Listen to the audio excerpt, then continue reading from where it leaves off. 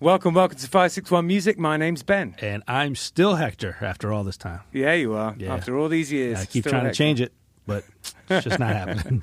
So your daughter says you can't become an influencer. That's what she said. And then many of my friends said that's a falsehood because I am a very bad influencer. So, I reckon you could be an influencer. I mean, listen, I have like 80 likes and like 11 shares on that post. As far as I'm concerned, it's gone viral. So, for me, that's viral. Yeah, exactly. No, I think the difficulty is that what she views in her head as an influencer is not her dad. You know what I mean? You can never be the kind of influencer she means. This all came from, and I give you the quick rundown. This all came from about a year ago, I guess, a little over a year ago. A friend of mine that does art as well was starting to do the whole TikTok thing. He was posting his art and his, creating the art as he went. And he got picked up by somebody that saw it, a company that saw him, on there, loved it, and then he got hired. Like they're paying him, they were paying him to create something several times a week, and so that's awesome. Yeah, and so because this company was involved with it or whatever, it was like just, I guess, viral for lack of a better word. Like it was just crazy amounts of views and stuff. Well, I was joking around about a year ago because of that. Like, oh, man, I wish one day I would go viral. And then my daughter is like, oh, I want to go viral before you. Well, just recently, she made a TikTok. She made two TikToks, actually. She made one TikTok where she's like really good about like makeup and stuff like that. So she did this one TikTok where she did this whole like makeup technique and like it was really, really well done. People love that stuff. Yeah. And within 24 hours, she had over 1 million views and 100,000 comments. Okay. Well, she wins. Yeah. And then she created a second TikTok after that saying like, well, lightning's not going to strike twice. Let's see what happens. And she's all into fashion and stuff. And so she did one where she was wearing kind of a plain drab black dress. And then she snaps her fingers and she has like jewelry and makeup and whatever, all the accessories. And she's like, the whole caption was like, accessorize or whatever it was. And again, over 1 million views and over 100,000 comments. And I'm like, I hate you and you win. Well, we could just do the exact same video. We could do like backwards. Drab black. Backwards. We should be like all dressed up and then snap our fingers and be like shirtless. Yeah, there you go. I'm all about making hilarious TikToks with you, man. I think we could do it. It'd be very funny. I think we would go viral, but that's just me. There's a whole kind of section of TikTok for like sort of middle-aged guys, I guess. Cheesy dads, Yeah. So we could do it. I'm in. So this weekend, it was a slow weekend for Killbillies, and also a bit of a bummer for me because so we played Square Grouper, that was fine, but then I was meant to play at Guanabana and I got rained out. I know. I was going to come out and play 2 songs.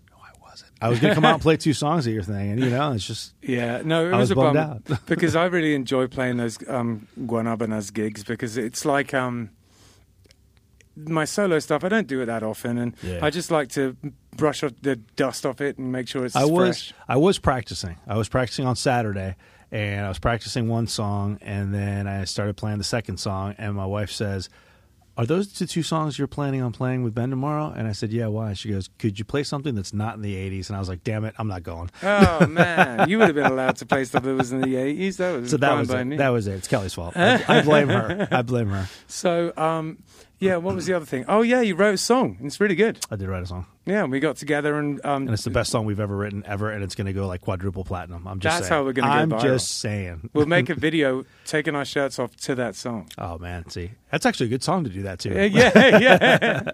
No, it was great. It's kind of got this energy to it. Is what we would... About a year ago, I was like, our next album, it's got to be all bangers, like all like fast tunes, because we've never done it, something like that. And there's always the temptation to write these kind of tender, heartfelt songs. And I just want one album where it just hits. Yeah. And then you just came out with this song, which is it fits the bill exactly. Yeah. So I'm really happy about that. I mean, we've had conversations on here a million times with people, and they're like, I write about what I know because it, comes from the heart, and I know what it is, and and I always joke around about how when I write, it always ends up being about like jilted love, but somehow I've been married 26 years, so I don't know where that comes from. Yeah.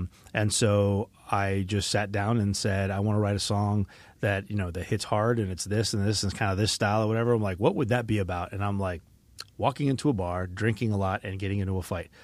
none of which I ever do. Yeah, so that's what the song is about. Yeah, totally, and it works. It sounds great. It's we'd due a song like that, like a rowdy drinking song, because we play rowdy drinking songs. We just didn't write any We of just them. never write them. Yeah. Yeah, so it's nice to have one of our own. I'm very Nice. happy about it. So, we've got Cody Morale with us, or AKA Stoney Vibes. How's it going? How you guys doing today, man? How's it going, man?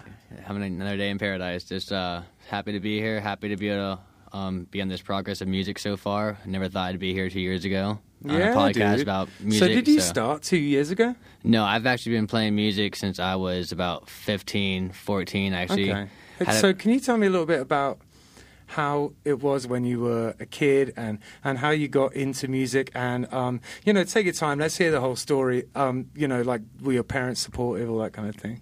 Kind of, really. I wanted to play drums after watching School of Rock as a kid. I'm like, I want to play drums. I begged my parents in elementary school. I did drum lessons for like 2 months. They got divorced. Drum lessons went out the window. I was like, Gotcha. all right, well, fuck. I can play, I got some drumsticks. I can bang on some pots and pans and textbooks. I can play music in class. I can tap. I can play drums. And then, So you always just had it in you, just no outlet for it. exactly. And then, finally, a buddy of mine sold me an acoustic guitar for $50. His uncle gave him, and I'm like, all right, let me learn the basic chords, your G, C, D. Nice. Let me Cowboy chords. Exactly. And then it was like Sublime and Jack Johnson kind of taught me, like, all right, bar chords. And like, Sure. I heard Jack Johnson doing these like crazy little riffs to like bar chords. I'm like, how this guy playing these like melodies and playing like strumming at the same time? And I was like, what the hell? He's doing all this crazy stuff. And then Sublime taught me like just those skanking power chords. And I was like, all right, this is kind of a cool kind of genre, because I was always into like all sorts of music as a kid. I was had a bunch of friends that were rappers, a bunch of friends that were surfers, I had a bunch of friends that were skaters. So it was punk, it was reggae, it was hip-hop, it was kind of everything growing up. Everyone back then, it was like SoundCloud rap was the thing, so all my friends wanted to be rappers. I was like, all right, well, give me FL Studio, I'll make you guys a little beat. Like, Nice. I'll start chopping some stuff up. So that was kind of like my high school days. And then Did you ever rap? I would freestyle with some friends here and there, like getting me drunk, too, but I would never call myself a rapper. I'm just like, but Yeah, it's a bold statement, to claim rap is exactly. like, it's a big one. You have to be there lyrically, or just have the persona where you just own it, kind of. I mean, there was a few songs in Sonic Boom 6, the band I was in back in the day, where that I was rapping in them, but would I call myself a rapper? No. Exactly. I've done some songs where it's like reggae style, where I'm like, I'm kind of rapping, but am I a rapper? No. It's because I'll never claim myself to that kind of standard or something. But Exactly, yeah. it's like, it's just a different genre I just don't really associate. I mean, I associate with, but it's like I don't call myself in that particular Totally. area. But So, what would you say is some of your biggest influences in terms of musical styles and bands have been? dude, it varies so much, honestly. I've gone through all phases of my life. I grew up here in Florida, but then when I was 18, I pretty much packed up all my stuff, moved to Colorado, kind of like lived in a truck for two months, and then figured out some stuff, got an apartment. But when I grew up in Florida, it was mainly all reggae music, surf rock kind of and stuff. And then I moved to Colorado and got into like the Grateful Dead and Widespread Panic and all these bluegrass and jam bands, and I'm like, Nice. this is so different. And then I met all these like dubstep and bass head kids where I'm like, all right, this music's so different. So it's like, I don't like calling genres because if I can play a show and play every single music I want to play, I will have a mashup of all different sounds. Like, Yeah, definitely. I've gone, like, one of my best shows ever was Ministry, Primus, and Slayer. And then also, like, I would say that next to, like, Revolution. Like, they're both, like, I just love music, and it's just genres are limitations, I think, and you can just kind of, like, explore it. And if you can find the right way to explore different genres with keeping the sound the right way without mashing it and making it sound like a atomic bomb. Like a mess, yeah. You can kind of, like, all right, we can kind of, like, do this, like, heavy reggae kind of ska, then kind of do like a really wubby bass breakdown, and then You're come speaking back, my language, my friend. come back in heavy with like a punk rock like anthem kind of. I'm like, and then it kind of keeps like the music, the crowd kind of like on this roller coaster kind of, which is like a bunch of my friends were DJs in Colorado and San Diego when I lived out there, and it's like to watch how a DJ can kind of like take this crowd and kind of like pick it up, then have them fucking going like crazy, then kind of like bring them down, have them like feeling that energy, that ecstasy they just felt from that, and then bring it back up again, and then they leave that experience with like a different feeling. And it's you know, when I was like 18, 19, I remember saying almost exactly this to my girlfriend at the time, that I wanted to sort of create this thing where it's just like every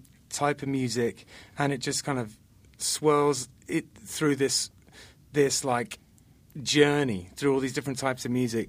And in one way or another, I kind of did that with Sonic Boom 6. We really veered around, you know, and played a lot of different stuff whilst trying to maintain a stylistic sort of, you know, thread. Exactly, but, yeah. I think these days it's a little more divided. Like, I really like kind of reggae and ska, and I really like sort of bluegrass and Irish music, but they don't really meet up that often. Exactly. Yeah. There's some things that don't mix, and I've realized that with like reggae, I can definitely incorporate that like dubby, wubby bass, because sure. I can do that heavy echo, that a lot of delay. I can kind of hit my keyboard and do like a low frequency pass and kind of like do that whoop, whoop, whoop, and kind of like make those noise go with the dub, and then kind of like, I mean, if you think about it, like dubstep and all that stuff originated from like dub reggae. It's all just throwing a bunch of channels around and just mixing it, and I'm like, all right, I can kind of... Jamaicans in South London in the early 2000s. Yeah, they're crazy with it. So I was like, all right, I can kind of contribute this, and then with the live band, it was sick with it, because we would just kind of like, I would hop on the keys, put my guitar down, and just have bass and drums going. I'm just like throwing these like little channel mixers on the keyboards. I'm like, all right, we're getting these like low pass frequencies, and like it makes every person kind of like enjoy the show more. I've realized that, where it's like I'll be playing, what's it called, Steve Miller Band, The Joker, and I'll do that, and I'll mash that up with It Wasn't Me by Shaggy, and then I'll go in from Shaggy to Angel by Shaggy, and then I'll like do a little breakdown where I throw the wubs in there, and everyone's like, the old people love it because Steve Miller Band, the young kids love it because Shaggy, the younger kids love it because like the weird bass lines, and like, what the hell is this kid doing? When you're making the bass lines, what are you using for that? Is it a keyboard, or are you just doing it with your guitar? So I use an octave pedal with my guitar. Yeah, so and then you just do the low part, the filter. Well, no, so I'll do, for my bass line, I'll do the octave pedal with the guitar, and then with my keys, I'll get the synth, and I'll kind of get like a synth line going, and I'll just do like echoes with the synth kind of and stuff like that. Okay, kinda gotcha. Like, I don't know, it's just half my gigs, I'm like, if it's quiet where I'm like, it's not that much of a crowd, or like it's a rainy day or something, like I always kind of experiment with new stuff, and half the time, a lot of the venues love it because they're getting the same old stuff, whereas everyone's trying to play the simple covers and the simple stuff, and I'm like, all right, well, there's 5 people in here that want to have a concert. I'm going to give them that concert. Like, I don't care if it's small or if it's big. We say that on here all the time. You know, if there's 5 people in the room, you want to make sure they walk out of there like your fans. You know? Exactly. And that's one of the best things, because like I've had the weirdest experiences where I've been at venues playing for the first time with my band, and people are like, yo, we've heard about your band. Like, we wanted to see you guys. I'm like, you guys are 55 years old. Like, why do you want to see a young punk band, like a punk reggae band like me? Like, why do you guys want, like, they're like, no, we heard about you all over town. I'm like, well, this is fucking sick. I'm like, all right, so we must be doing something right. And also, here's the thing. Something I realize as I get older is that there's not really an age limit on liking music, especially these days. Because back in the day, you know, like in like the 60s and 70s, the older people had never heard rock music. You know what I mean? But now, like, rock and punk it's been around. It's been around for 40, 50 years now. So it's like they grew up on that. So it's like it's coming back around where it's like it's more accepted and appreciated. And like I kind of like that, where it's like I'm getting gigs at venues I never thought would want to book me. Yeah. And it's like because people rock love this music stuff is now. basically is pretty much in the same category as like classical music at this point. Been around for so long. Exactly. Yeah, you can't go wrong with it. So yeah, totally, man. So when you're recording your music, do you do it at home? I've been working on it right now, kind of like just getting the process of recording music on Ableton, kind of like. Yeah, what's the songwriting process? Because we'll get into talking about the gear later, but I'm just curious about like how you build a song idea together. That has been a hard task for me recently. It's been kind of a rough one. Usually before, when I was living in Colorado, I lived in a van for like 2 years, and that was where I got a lot of my inspiration for a lot of songs I've written then that I'm just now starting to bring to life now. Right. So it's been kind of like that. But, so you're using ideas that you had in Colorado. Exactly. Kind of. And just I'm trying to like dig into like past experiences because, I mean, I was 18. I moved out there with nothing. Moved to San Diego with nothing. Just that's a great story. Yeah, it's been a long experience, been a long journey. I mean, I've been homeless more times than I've had a house, so it's sure.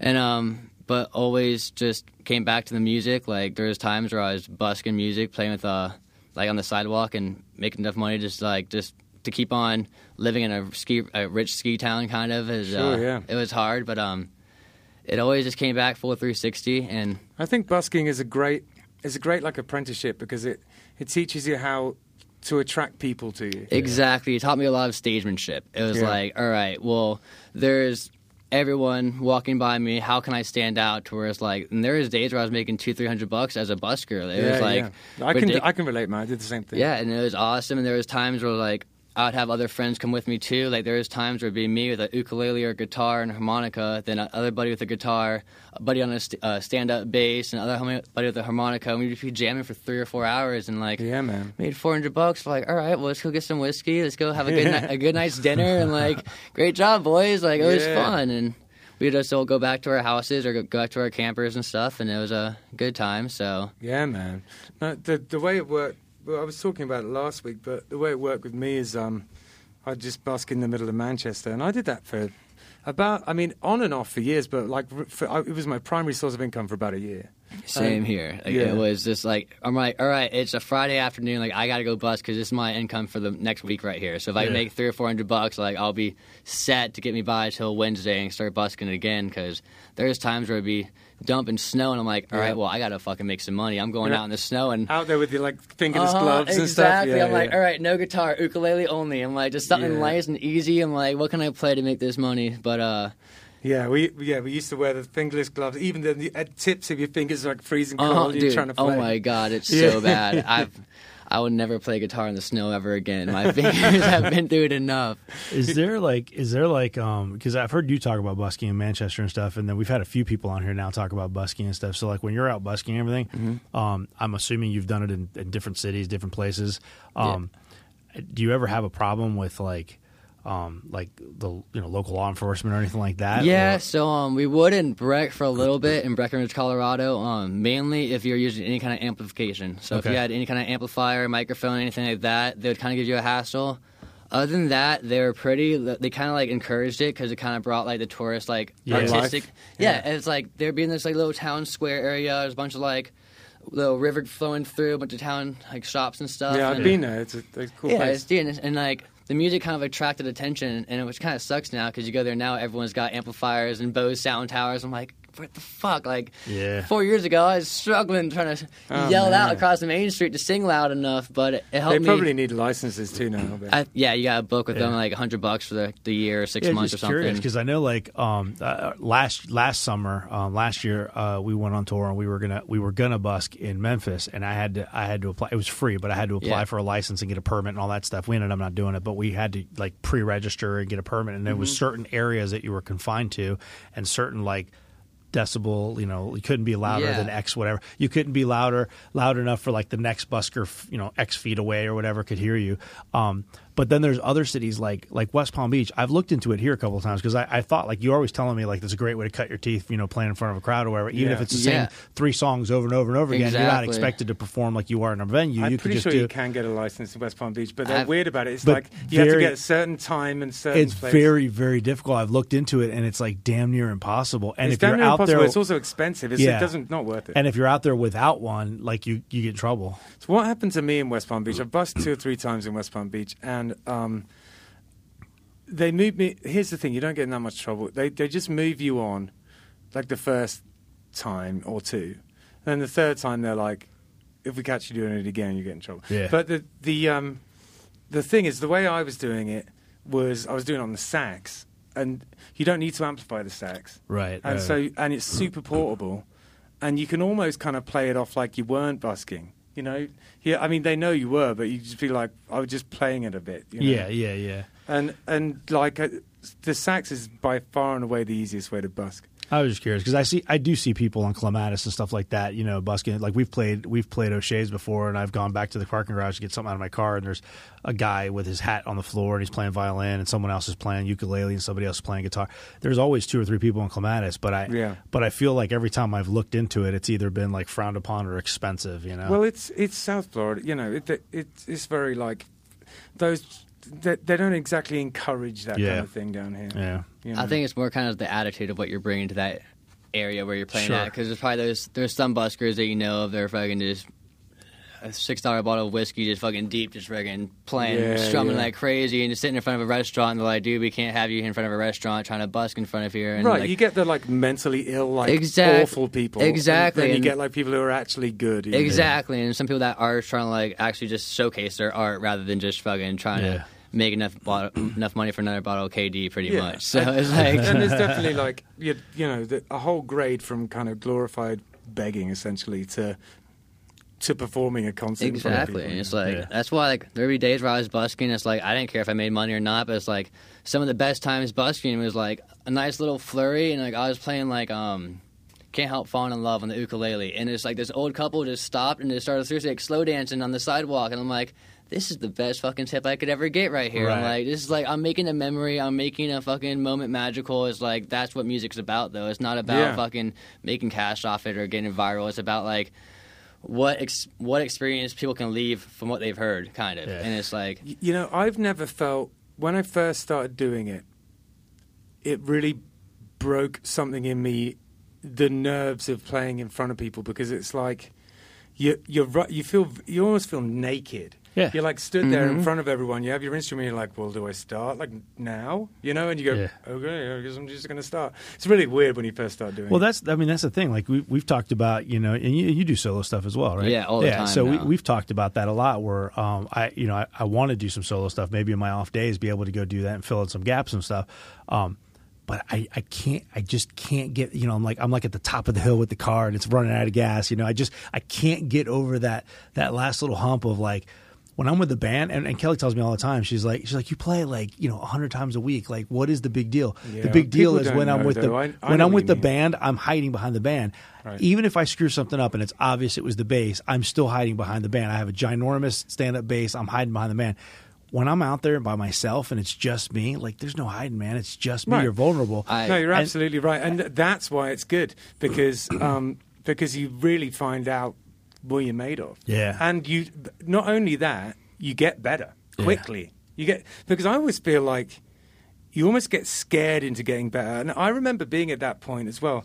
I remember being at the point where I had loads of nerves, and I'd like organize these solo gigs for myself, and I'd just be so nervous, and then I'd go and do it, and I'd make a load of mistakes, but you know, that's just what you got to do. Yeah. So it's scary, and you're not going to be good your first gig. You might be amazing. I don't know. I mean, but there's a ton of people that go out there and do it like you do, and I believe you do too. Like you got the looper and everything else going. I do. I started off with full solo, and that's why I try to because I'll do gigs with my band, and it's like they'll be all like kind of like just they're just now getting into like performing on stages. Like they've done open mics. I kind of met them at open mics and stuff like that, and we kind of like just became best buddies. And nice. I'm like, all right, guys. They all live up in Fort Pierce with you? Oh no, actually, one's in Pennsylvania right now. Oh, that's right. Just moving down here. Hopefully, moving down here soon. And the other just moved up to Merritt Island, but he's got a house in Fort Pierce. He goes back and forth with. Okay. So.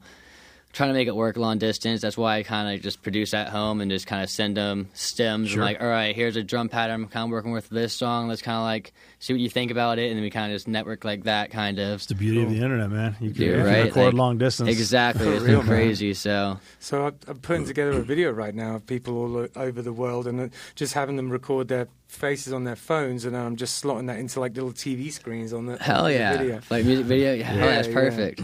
Totally, man. So do you practice your guitar still these days? Honestly, I gig so often. That's pretty much my practice, and that's why I kind of. How many gigs would you say you do a week?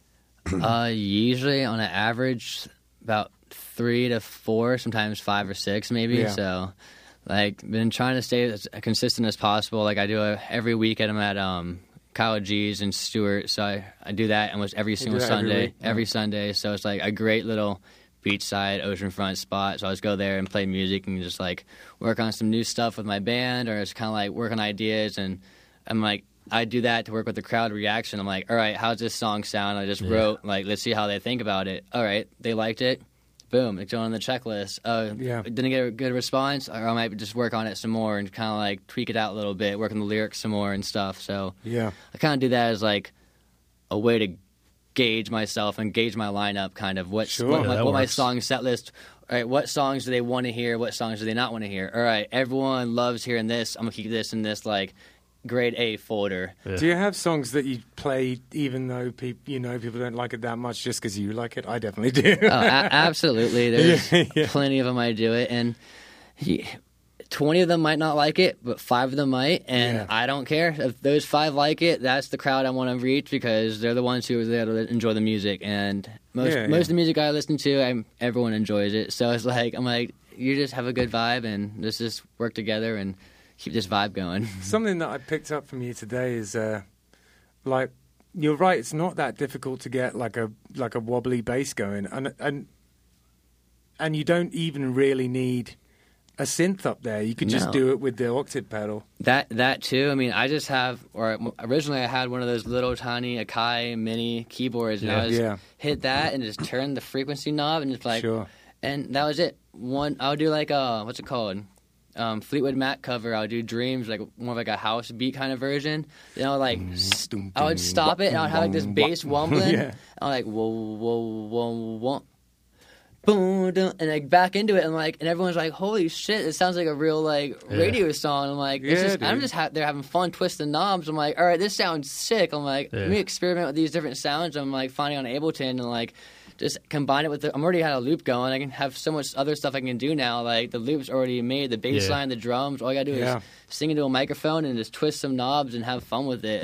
That's the key, man. Like get your set where you're comfortable enough to just play around and experiment and have a good time. You're not just like freaking out and focused on like, oh God, am I going to play this right? Or whatever, and it's like I could easily like I don't have to bring all this gear with me, but it's like I do it because it's fun. And it's like I'm like, dude, like unless I get to play in front of people and like have all this cool shit, like some gigs I can leave it at home, but I'm like, I want to give these people the same experience these other people get. So I'm bringing all the gear with me. I'm going to lug it, and I'm going to set it all up, and I'm going to have fun with it, and I'm going to give these people a good time, and hopefully I've seen you. You're great.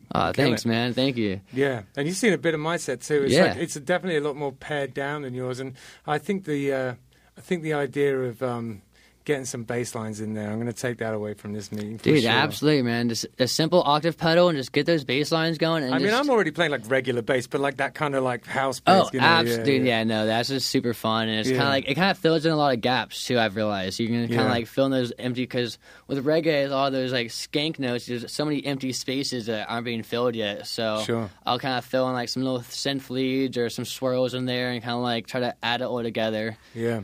Do you listen to classic like 70s reggae? And do you like some of the old stuff? That's like some of my favorite stuff. And, like a lot of like King Tubby and like Peter Tosh and that's like Gregory. Like, I just love like the simplicity of it and like how like rugged it sounds, but how like good it sounds. And it's like you don't need like they had the worst gear ever, and it was like still sounding like organic, and it still sounded great. And it's like it makes me feel like, all right, I have a MacBook and a Universal Audio Volt 276 interface, and I'm like all these keyboards and stuff. I'm like, why can't I make a fucking song? These guys had nothing. I'm like, what the hell, man? I know, it's like kid in a candy store stuff. I think that it's like when you have like every option out there, it's like, well, which one do I pick? Exactly. It's like we talked about this the other day. It's like limitations are actually created. Yeah, so you were talking about with Lot 49. I was watching that podcast, and I'm like, I kind of like, all right, I see kind of these questions. I'm like, all right, because it's kind of the same thing I was working with too, like how he was kind of like recording and like producing more hip hop beats. Where I'm like, all right, it's so hard for me to be on a drum pad trying to get these like live drum sounds. I'm like, it's almost impossible. I'm seriously trying to tweak every parameter. I'm like, dude, it's just not happening. But then I go to the 808 and I'm like, wow, this sounds so clean right now. I don't gotta do nothing. Yeah. And the same way you guys were talking about it yesterday, or I was watching the podcast yesterday. Yeah, it's definitely a cool way of doing it. If you decide to incorporate that into your sound, it takes away a huge like worry. You're like, okay, just use these awesome drums. Exactly. But that's why I've been trying to get more with like the my drummer trying to get in the studio. So like certain songs, I'm like, all right, I can definitely produce this on a keyboard. But then other songs, I'm like, I need real organic drums. I need those crashes to sound like someone's beating the shit out of them. Like I want everything to sound organically, kind of.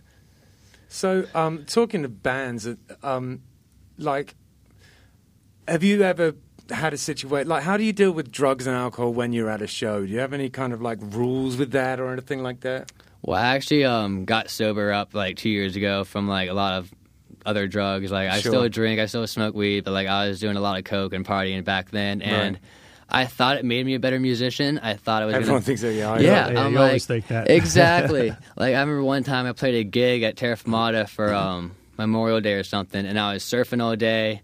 My buddy's boat pulled up. I paddled out to his boat, took a shot of whiskey on the boat, came out, did some other things, and then I went to the show, and all my friends showed up there excited to see me, paid $15 at the door, and I was a train wreck. I was so bad. Being on a boat is a special kind of wasted too as well, because you're like kind of sunburned and stuff. Well, I just paddled out, hopped on, took a shot, then paddled back surfing, and I kept surfing after, but no, and then like I just was embarrassed as hell, and I was like, dude, like, what the hell am I doing? And then kind of like met a great girl, got myself cleaned up and stuff, and then started taking music seriously, where I'm not partying, I'm not drinking at every single gig, not acting like I'm the fucking rock star. I'm like, dude, just humble yourself and just go play music and have fun doing that. And it honestly helped me a lot. It made me more successful as a musician, helped me get more gigs, helped me have more steady contracts with other like venues and stuff. And I was like the best thing I ever did for myself. You can't like put a price on your name. Well, that's it. I can't remember who said it. I think it's DJ Premier. You know, who said, you know, reputation hard won and easily lost. You know, it's the most important thing. I think he has it tattooed on his forearm. Reputation. I love that because you can lose your name real quick, and I've realized that the hard way. So I worked my way back to kind of like get my name out there and just be a standout musician. It's like I try to tell my friends, if you're gonna come here to see a show and get shit faced, like don't show up, because like I've had friends seriously try to be best buddies with me and walk up to me and kick my pedals and stuff and almost knock over my speakers. I've had them getting fights at the bar, then the bartender's looking at me like I'm the guy starting the fight, and it's like, dude, like I'm just here playing music. I can't control my friend over there across the bar and yell at him. I don't want to be associated with him. I'm just trying to keep this song going. Hopefully nothing escalates. And then it's like, but it's something I had to learn the hard way, because I've lost a few venues that way. I've lost a few connections that way. And it's like, all right, what do I care more about? My friends being there partying or me making a career as a musician? And it's like, of course, it's me making a career as a musician. I want my friends to party there with me, but if you can't do it in a respectable sense, then don't bother showing up, kind of. Yeah, no, that's interesting, because like, I've been the person who was a disaster before. Same. I've also I was the worst. I've also had band members who were super unreliable like that. But noticeably, I had band members who were super unreliable like that when I was, and it's like now I'm not. The guys in my band are just completely together guy, you know. That's why I'm terrible. Don't let them fool you. Well, that's why I'm so glad with my drummer and bass player. Well, also my guitarist, but like they're both like really grade A guys like that. The crowd I was hanging with when I was partying before probably would have never met these guys, and then now that I kind of like was doing my shit, had my ducks in a row, became more of like a local name and Stuart and stuff as a musician. Yeah, they reached out to me to open up for me at the surf shop one day. I'm like, yeah, go ahead, like open up. Like that takes less time off my slot. Like I'll just pay you guys $75 out of my $200. Here you guys go. And they're like, yo, like we love your music. We love watching you on Instagram. Can we jam with you? And that jam just led into a bandship kind of. So I was like, all right, this is sick. And then so like luckily they don't fuck around and do anything like that. So it's like been nice. Only thing I can say is like they're kind of late sometimes, but they get that all. Well, I gotta believe it. I mean, I've never been in a recovery situation, but I have to believe that if you are surrounded by people that are very supportive of that and are kind of respectful of that it makes it, you know, not that it's an easy road, but it helps it. It makes it easier. It makes it a little easier. I mean, like in your case, if James and I were getting sloshed and drunk and falling off the stage every show, you know, would you fall off the wagon? Probably not. But at the same time, it would probably I wouldn't be having a very nice time because I feel left out. Yeah, that's what I was going to say. Exactly. It would be hard on you. It would be hard on you. Yeah, if I was at band practice and I had my buddies like in the corner chopping up a line, I'd be like, all right, well, I'm gonna do what I used to do back in the day, but it's like, thankfully, I don't have that. Yeah. Unfortunately, I have friends that come to my shows and will try to get me to do, like, go to the bathroom, and I'm like, dude, like, I'm here at work right now, and also, like, I don't do that shit no more because it doesn't help me in any way with what I'm doing now. I always thought it would. I'm like, I can just, like, stay up all night and make music on my computer. I'm like, no, dude, like, I'd rather wake up at 8 in the morning and have a cup of coffee and work on music then. I'm like, that's the better way to make it, not strung out at 4 in the morning. And it took me till I was, like, 39 to realize that too. It's like, well, no, I realized it before, but to actually act on it. Getting up, I get up.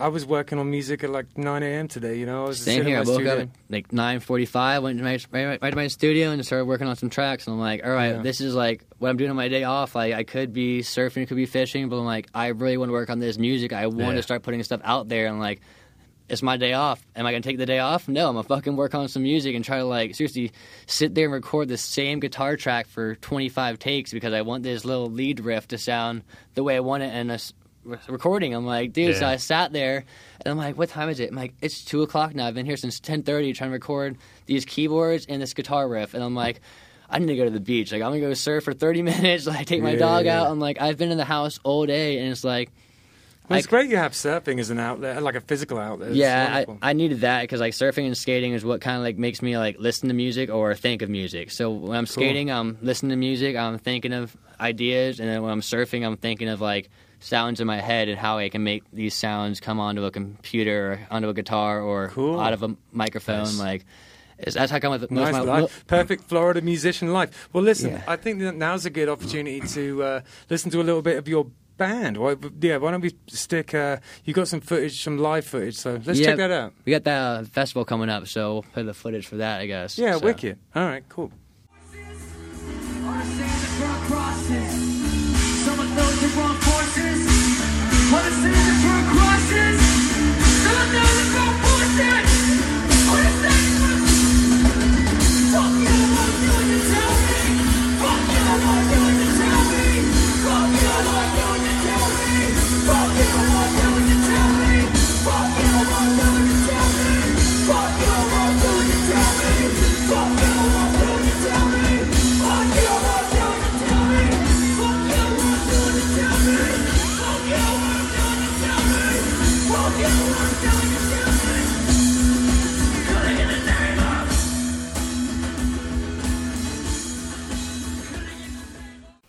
This week's episode is sponsored by Gual Music.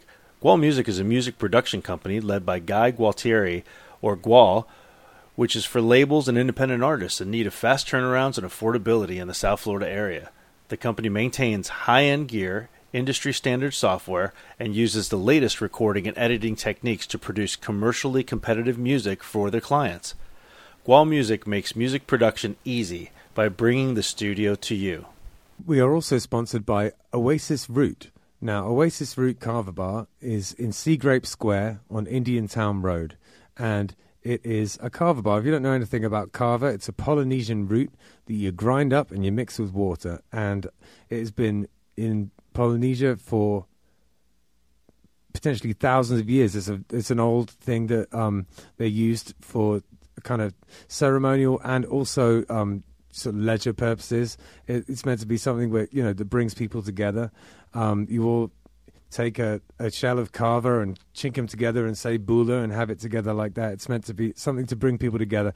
It's has a kind of an effect which is, I guess, a kind of a slightly warming effect. It just kind of makes you feel nice. It's not particularly intoxicating. It's not like drinking alcohol. So the atmosphere in a carver bar is sort of like a cross between a regular bar and a coffee house. It's pretty chill in there.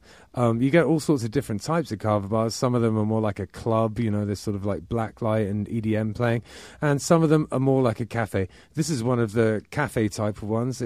It's super chill in there. If you're looking for somewhere to, I don't know, maybe go and do some work on your laptop or go and have a chat with friends, it's perfect for that kind of thing. There's a foosball table in there if that's your jam, or baby-foot as they call it in France.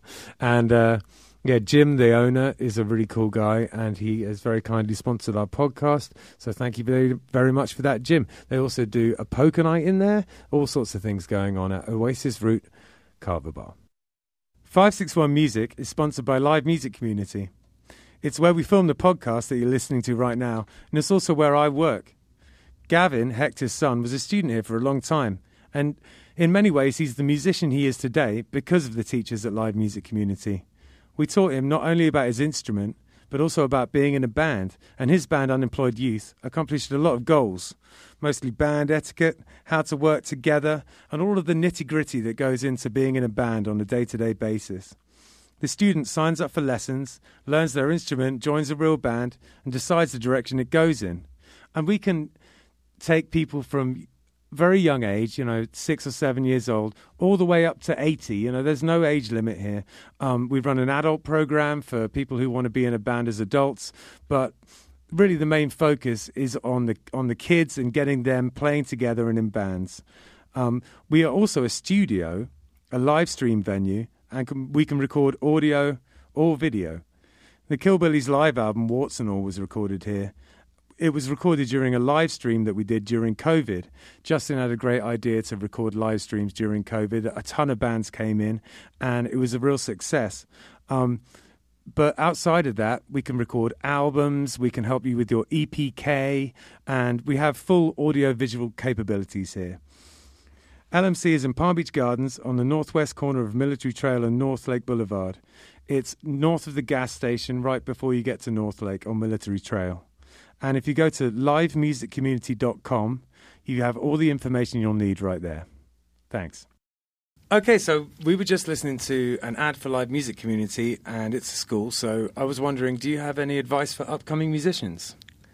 Keep on chasing your dream. You might have to do some side quests on the side. Like, we all have to get real jobs. Like, don't give up on the dream, though. Just do what you got to do to make it work. Like, I work nonstop, but I still try to play music as much as possible because, one, I make more money playing music sometimes, and two, it's just if you're happy doing what you love to do and it's making you successful, or even if you're not successful and you're just happy doing it, you can just seriously sit at home and play music. Just be happy with it, and just don't ever stop. I've met a lot of friends who play their first 5 chords and then they stop because it gets too hard, and it's like you haven't even started the journey of what music can bring you. And it's like, yeah, totally. That first hill, that first little hump, that I'd say about 50% of people don't even get over that first little hump. No, it's like once you get past that hump, like the ride down you want to have the ride down. It's like snowboarding. You're on the chairlift. Like, don't get off the lift early. That's like, go to the top and ride that mountain down, because then you're having so much fun. Like, you can play anything you want to play. You can start learning like little solos, and like it's just fun, whether it's guitar or like I'm a musician that's trying to not stop. Like, I started on drums, then guitar. I taught myself piano, taught myself ukulele and harmonica. I'm trying to learn like trumpet and like saxophone, and like I want to keep on learning. Like, don't ever stop learning music because everything is different. Like, I'll get bored with the guitar, then I'll hop on my keyboard or my organ, and I'm like, wow, like I love this kind of music again. Like, I'm playing something different now, and it's always challenge yourself, I guess. Like, no, absolutely. That's where I'm at too. I once had a piece of advice given to me by my accompanist when I was like young, and I was a good sax player, and she was like, "Don't start learning all these instruments to become a jack of all trades." And I always think, like, she really didn't have my number at all. I thought that was bad advice. I think maybe for some people it's good advice, but it wasn't the right advice for me, No, because like I see some musicians, like there's tons of looping artists that I'll see go from a keyboard to a guitar to a bass guitar to a saxophone then to a trumpet, and I'm like, that is the sickest thing ever. Like, you're just letting these creations in your head just go out and through a speaker, and like to be able to like just do that, and like that's why I'm like saying like there'll be some gigs where it's like I will like do my first set, second set, and the third set, and not do any covers, and just do like an improv kind of jam and just like explore sounds. And like most people love it if you do it the right way, where it's not obnoxiously and like too drawn out. If you do it like subtle, like people love that kind of like different and less like more of like just layering and just like improving kind of. Where I'll do like my melodica, and I'll do like a harmony with that, then loop that, then I'll go back to my keyboards, and I'm like just keep. Everyone's like, well, this guy's been playing 5 instruments for the past 10 minutes now, but it's like it's a fun way to keep people entertained. And it's like that that kind of, when you're a solo guy and you play a lot of stuff, there's a large group of people who are just like, wow, he can play all these. You know, it's a great way to win people. But am I great at it? No. So I'm like, am I great at it? No. But like, I make it just sound decent, and like I have fun with it. And it's all about having fun. It's like, do I consider myself a virtuoso? No. Like, I suck at guitar. I suck at singing. But like, I have fun with it. And I try to be prefer to be more of an entertainer because like. Yeah. And people say I'm a decent singer. I'm like, I'm okay. I'm a guitar. I'm okay. I'm like, but like, I just try to give people an entertainment and a show where they remember, like, wow, that was a fun 3 hours we just spent at some random bar right now. So absolutely, there's definitely, I mean, there's definitely something to be said about like the advice that you got. You know, there's definitely something to be said about, you know, for some people the path is. Stick with that one instrument and become absolutely amazing with it, because without it, we wouldn't have those virtuosos in the world and stuff like that. But it's definitely not the advice for everyone. Well, in fact, that's not the advice for most people. Most people play as many instruments as you want, be as versatile as you want. You don't have to be, you know, you don't have to be the best at this. You can be good at all of these. That's why I like producing so much, because I'm not there doing like keyboards. I'm not there doing a freaking keyboard solo for 5 minutes in a jam band. I'm there doing a simple like little lead melody or like same with like melodica. I'm not there doing a 5 minute or a 2 minute like little solo. Listen, talking of your gear, let's take a look at some of your gear, because we can get into your production. So the first thing we got up here is your guitar. Tell us a little bit about this beauty. All right, so this is the Reverend Buckshot. My uncle, he's given me all my electric guitars except for my first Telly I've got right now. But I like the idea that your uncle is called the Reverend Buckshot.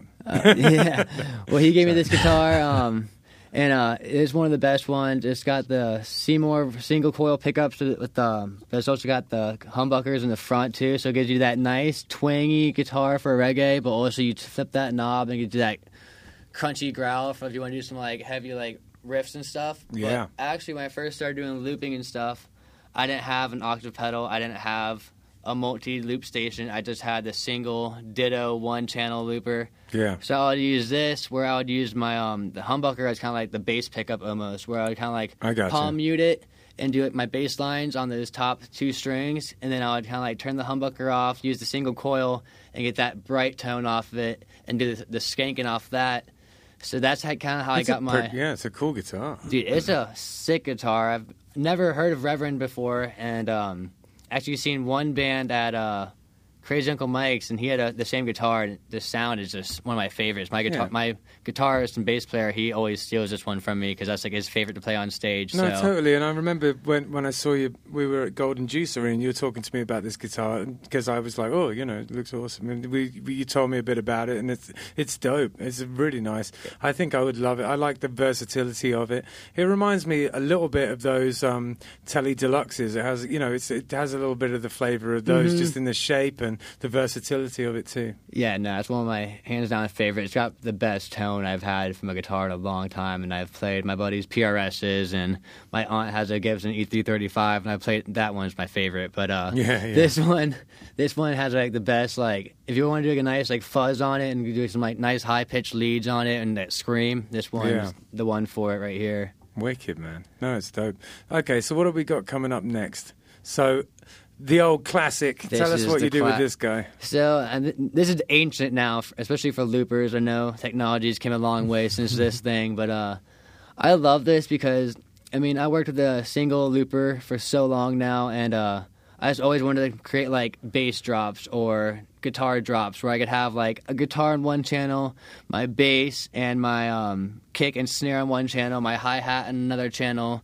So like what I'll do is like for some songs, like let's say channel 1, I'll have my skank and maybe a lead on it, like a lead guitar. Then channel 2, I'll have my kick and snare and my bass line. And channel 3, I'll have my crash, my cymbals, and like maybe like a organ effect on it. So that way, when I want to do like a chorus, I can turn stop track 2, have the drums and bass go off, and have just my guitar, just my organs and hi-hat, and kind of that, and like kind of make that noise keep going. It's just like and then you can drop the bass. You can drop the bass and then bring it back in, and it's like I don't know, keep. I do the same thing. It keeps songs exciting because like when you're at the loop pedal, like all right, the same 8 bars over and over and over again. I'm like, all right, how can I change it up and like Yeah, you can always like just stop it and then stop again and then come back in again. But I'm like, all right, I wish I had more pedals. Like I wish I could be like adding like congos and stuff and like having them come in at certain times. And I'm trying to figure that out and how to layer it better. But you can. So the newer one, the 600, right? Yeah, it has 6, and it also has an undo button, so you can basically use the undo button as another loop. See, that's what I've seen. There are some ways with this one where it's like you can add like a maybe you could do in. that on this too. I don't know. If this has like an undo thing on it, I'm not sure if it does or not. You might be able to change the loop effects button to undo, and if it has that, then you can add like basically add another loop. That's what I've seen, but I'm just so bad at technology. Like this was pedals, guitars, like. Guitar and piano are simple for me. Like anything that comes with the computers and keyboards and pedals, I'm like, dude, my brain is just going to mush right now. Like, he let me borrow the RC20. Is it 2 pedals? Yeah, 30. Maybe. 30. Yeah, it's just got the 2 pedals. It's essentially just one of these. Exactly. You know, and man, I'm just now getting used to like being able to like with the rhythm, getting things in line or whatever, but. The technology side of it, and there's not a lot to it. I mean, there's there's 2 pedals and a couple of knobs. There's not a lot to it, and somehow it was like a mental block of getting past that technological portion of it. You know? No, I feel that. I had to when I got that RC600, I had to spend a week just forcing. I'm not good at it either, but I had to, just forcing myself to learn it. You know, just watching YouTube videos and like keep your eyes, concentrate. You know, No, I found out like so many different things about this, and it's like every single thing is like there's so many different options on it. Like I just figured out you can have 3 different outputs pretty much, so that way you can have track 1 going through your left output, track 2, and that way you can have. When you're a sound guy, gig where you're going through a soundboard, your guitar, bass, and drums and hi-hat aren't going through the same channel. Exactly. I'm like, no wonder these sound guys hate me so much. I'm like, dude, I don't know what to tell you, bro. Like, I played through a Bose sound tower. It sounds good on my end, but like, you gotta mix them a whole So you're different doing way. that now? You're sending them out different ones? I'm gonna try it on Friday or Saturday. You should do it. That's how I do it. Yeah, I'm gonna try it. So on my board, right, the way I do it when I play...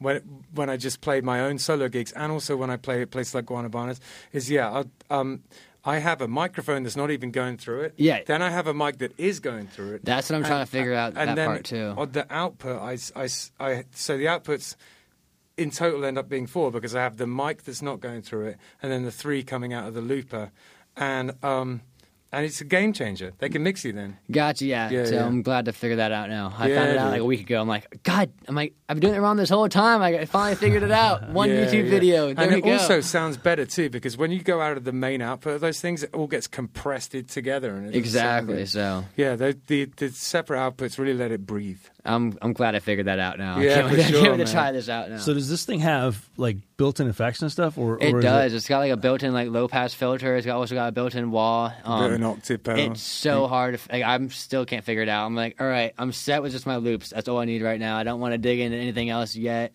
Yeah, but the ones on that thing aren't that. They're okay. They're okay. The octave pedal works just about. You know, like, but when I was using that one, and it was until very, very recently I was using that one, I didn't use the effects on there. I never use the expression pedal. Like, maybe I'll do it like one time for like a low pass. Like, there's like a low pass filter I'll do it on sometimes, but I never use the effect pedal on that just because I use the octave pedal on my Boss ME50. Sure. That's what I use it for, though. But this, I'm just pretty much just a looper, and that's it pretty much. I've got an Electro Harmonics bass. It's not a bass synth. It's like a bass guitar emulator thing. Okay. So it's an octave pedal, but it kind of like models the sound of an actual bass guitar. Oh, that's sick. Pretty right. sick. Yeah, I really like that pedal. It was just like I have a pedal problem. Spent far too much money on pedals. Thankfully, my uncle has given me my pedal collection so far, but like every time I go to Guitar Center, I'm like, dude, you got enough. You got everything you need. You got a fuzz, distortion, delay. Anything else right now? I thought I was all set, and then Ben found a video the other day on how to hone my my upright bass like tone just right. Yeah, okay. And it was like none of the pedals I had, and so we made a list, and I was like, all right. And so I went out and bought like I don't even know, like 5 pedals or something, 6 pedals like this week. We're gonna build this dope board for him where we we split his signal and we send both of the sides through these limiters and gates and stuff. It's gonna That'll be be awesome. sick. All right, hell yeah. Yeah, I think it'll be good.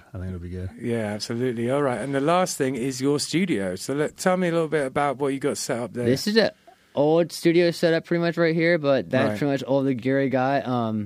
Just got the standard Kai mini keyboard, the MPD 26. That's what I use for all my drum looping. So do you use all 3 monitors? What? I just got 2.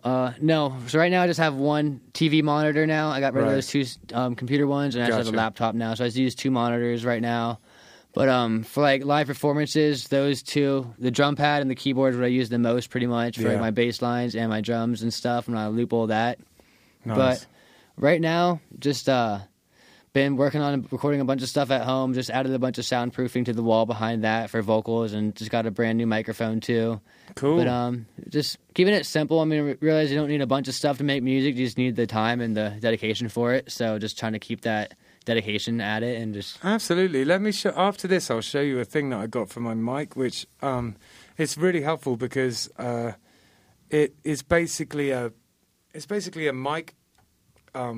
sort of enclosure, like that, but it just goes right on the end of it. The so awesome. eyeball. That's great. Yeah, the chaotic eyeball. Yeah, exactly. Yeah, gotcha. Yeah, I've been wanting to get one of those actually. Yeah, it's sick. There's a company that I don't think mine is actually made by them. It's made by someone else, and it's just like a bit cheaper. You know, like that sounds great to me. Yeah, exactly. Yeah. Like $400 for foam. Hell yeah. Yeah, this thing's like $100. It's like $90 or something. Right, damn. Right, hell yeah. Yeah. I was. And it's the exact same thing. It's like that thick, good foam, you know. Yeah, it does sound good. He's recorded a bunch of stuff through it. That's now. One thing I've been having really problems good. with. Like right now, I just have like the closet with like blankets over it and towels over it. I'm like, all right. I'm like, people did it in the 90s this way, made hits. I'm like, I can do it somehow. You're eons ahead of me, man. I was trying to do that demo for the song that I wrote the other day, and I'm calling Ben up, and I'm like, bro, I don't know what to do. Like, I got a little like. I don't even know what it was, a little Focusrite interface, and I'm like, I thought I had a microphone at home, but it's with the Killbilly stuff. And he's like, do you have a drum mic? I'm like, yeah. He goes, yeah, just use that. I'm using a drum mic. I'm like in my bedroom. There's like glass everywhere because like the windows. It was the worst sound ever, but whatever. It actually came out sounding pretty good, frankly. I was impressed. We've got coming up. You have got Friday. You're playing at Jensen Beach. You're playing Ocean Breeze Beer Company. Yeah, I'll be there. What time are you there? I'm there from 7 till 10. So it's a nice little craft beer spot. Right, just opened up a few months ago, but super cool vibe in there. Great sound. They have a professional sound set up in there already. Oh, really? Yeah. Oh, I can sick. Get you guys in there if you guys never needed some spots. That's good to know. I was looking for more bands. Met the owner, and he's like met me at the bar. I was working I like at. Jensen Beach. I'll make my solo debut. Yeah, there. we play up that way quite a lot, huh? I said I'll make my solo debut there. There you go. Perfect crowd.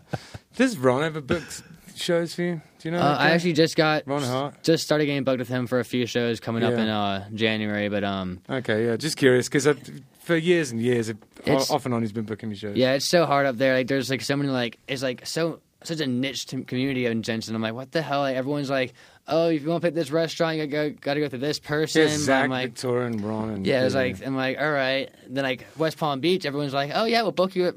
Here you go. I'm like, all right, I love it down here. Like, I kind of like prefer down here because it's like I can get my own rates. I'm not being booked by other people. My own booking agent. On my own. I set my own time, set my own standards, kind of. And I feel like you still can do that with the places up north. It's just harder. It's harder, and I've realized that because they have 50 artists that are on retirement that will play their guitar for $150 or $125 and a few beers, and it's like I'll come in there and I'm like, listen, well, I'm bringing all this production gear with me, and this is my rate because like I also like to bring a crowd with me, and like I have friends around here that will pay money to drink beer here, but it's like I can't do it for $125 anymore. I mean, I can't do it for $150 anymore. It's like gas is expensive, rent's expensive now. Like the housing is going up every single month. No, exactly. It should be like $250. That's like minimum, really. That's I'm like that's honestly minimum for me to take off work as a bartender to come here and like play music. Because I prefer to do this because I make more money by hourly doing this. But at the same time, it's like.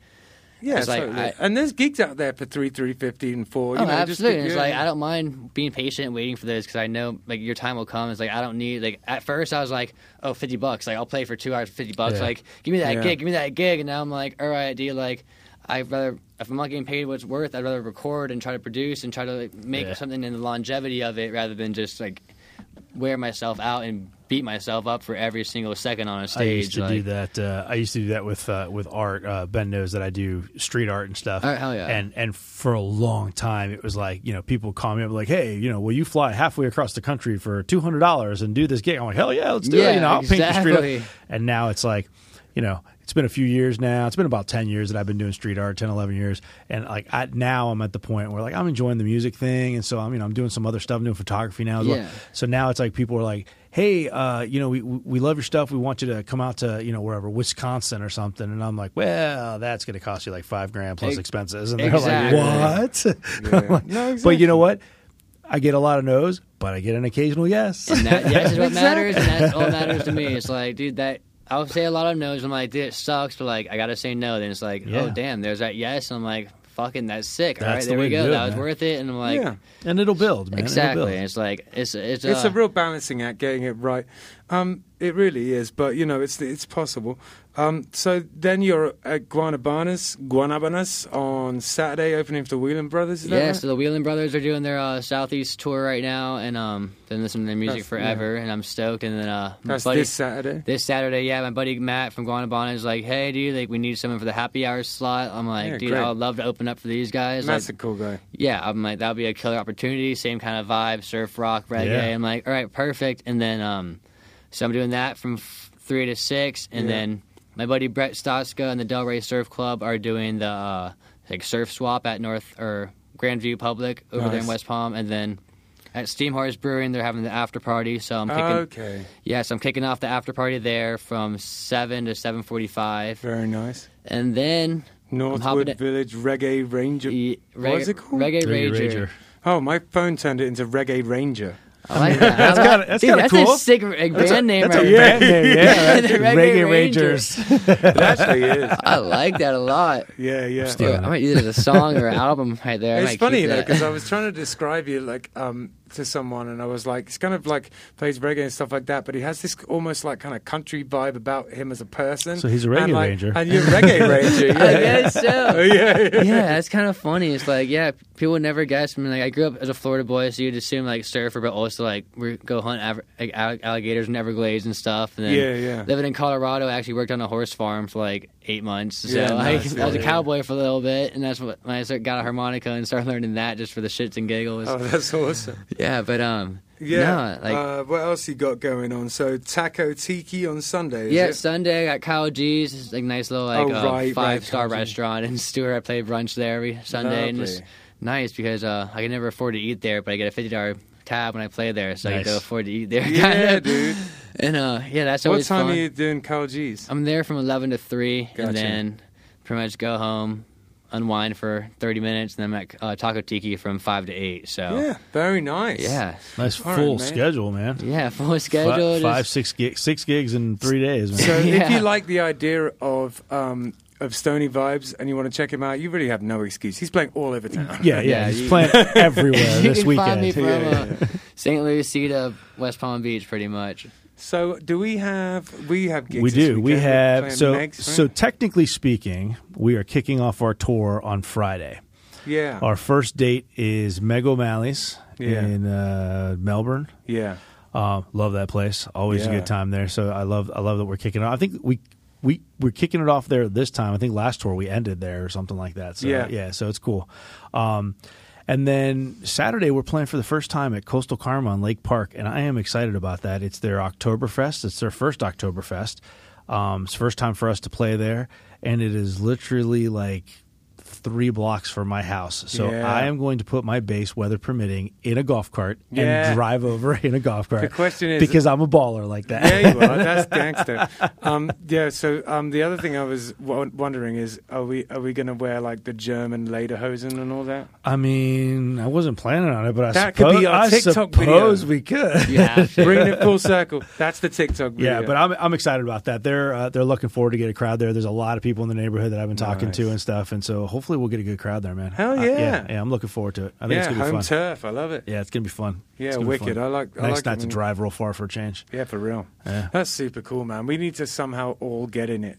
I wish we all had golf carts and we could all show up in golf carts. It'd be fun. Yeah, man. Be like most South Florida. That'd be way to legendary. That's to Questa to a strap T, all the right? PA, Yeah, yeah. Exactly. strap the PA to the roof and stuff. It'll be hilarious. All right. Well, listen.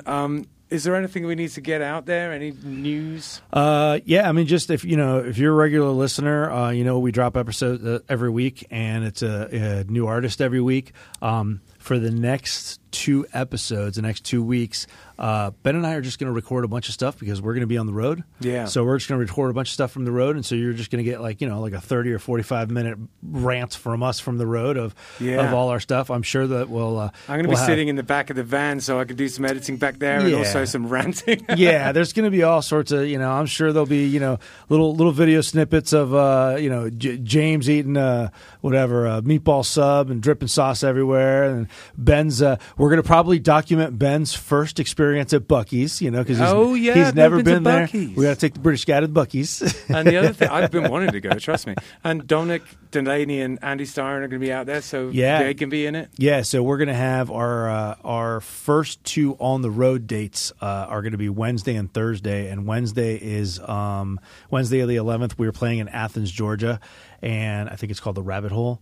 And on Thursday, we're playing at the Nick in Birmingham, Alabama. And both of those, it's part of our tour, which, by the way, is called Flight of the Thunder Goose, because, the Thunder Goose. In case you didn't know, Hector I am the Thunder is Goose. the Thunder Goose. So the tour is called Flight of the Thunder Goose. But it's crossing over. It's a couple of our first I guess 3rd and 4th dates of our tour that are actually crossing over with some of the last dates of Dominic Delaney and Andy Styron on their Intentions tour. And it just worked out that we were going to be in the same area at the same time, so we're playing with them, which I love. I love that we're going to be in 2 other states playing with homegrown talent, man. That is one of the cool things about touring. That kind of stuff happens quite often. It's great. I love it. Yeah, no. So I'm excited about that, and man, we're playing all over. We're playing up in Marietta. We're Atlanta, Knoxville. We're doing a radio show in Knoxville. We're playing a place called the Burger Bar in We could busk Asheville. in Atlanta while we're there. We could busk in Atlanta. And Asheville, maybe. Actually, Knoxville. Oh, yeah. All those places. Let's busk everywhere. Yeah, there you we go. need money. Yeah, totally. If you want to give us money. Yeah. So, the usual spiel. Sponsor us, 561music.com. All the socials are at 561music podcast? Yes. No, at 561 Music FL. No, that's Is that 561 Music podcast? I get it confused with Killbilly. Sorry. Yeah. So but follow Killbillies too at Killbillies FL. Yeah. At Killbillies Podcast. No, now you're confusing everyone. So it's 561 Music Podcast on the socials and Killbillies FL at all the socials. Yeah. So I'm excited. We're gonna have a couple episodes from the road and a lot of stories to tell when we get back. Hopefully. Yeah. Hopefully absolutely. it's not a complete flop and destroys our career. We'll be fine. We'll have a good time. Come on, Eeyore. It'll be fine. It'll be fine. All right. Well, listen. Thanks so much for coming. Thank you guys so much for having me here, man. Yeah, man. It's been a pleasure. It's kind of the second time for you and I. We did one before. Yeah, didn't we? for the Bumble Festival. Yeah, that was a great time. I was super stoked on that. Yeah, so. wicked. Thanks, man. Yeah, well, thanks for coming back, and we'll see you around town. And I love your music, and all the best of luck in the future. Thank you so much, you guys. Absolutely. Thank you. Wicked. Woo.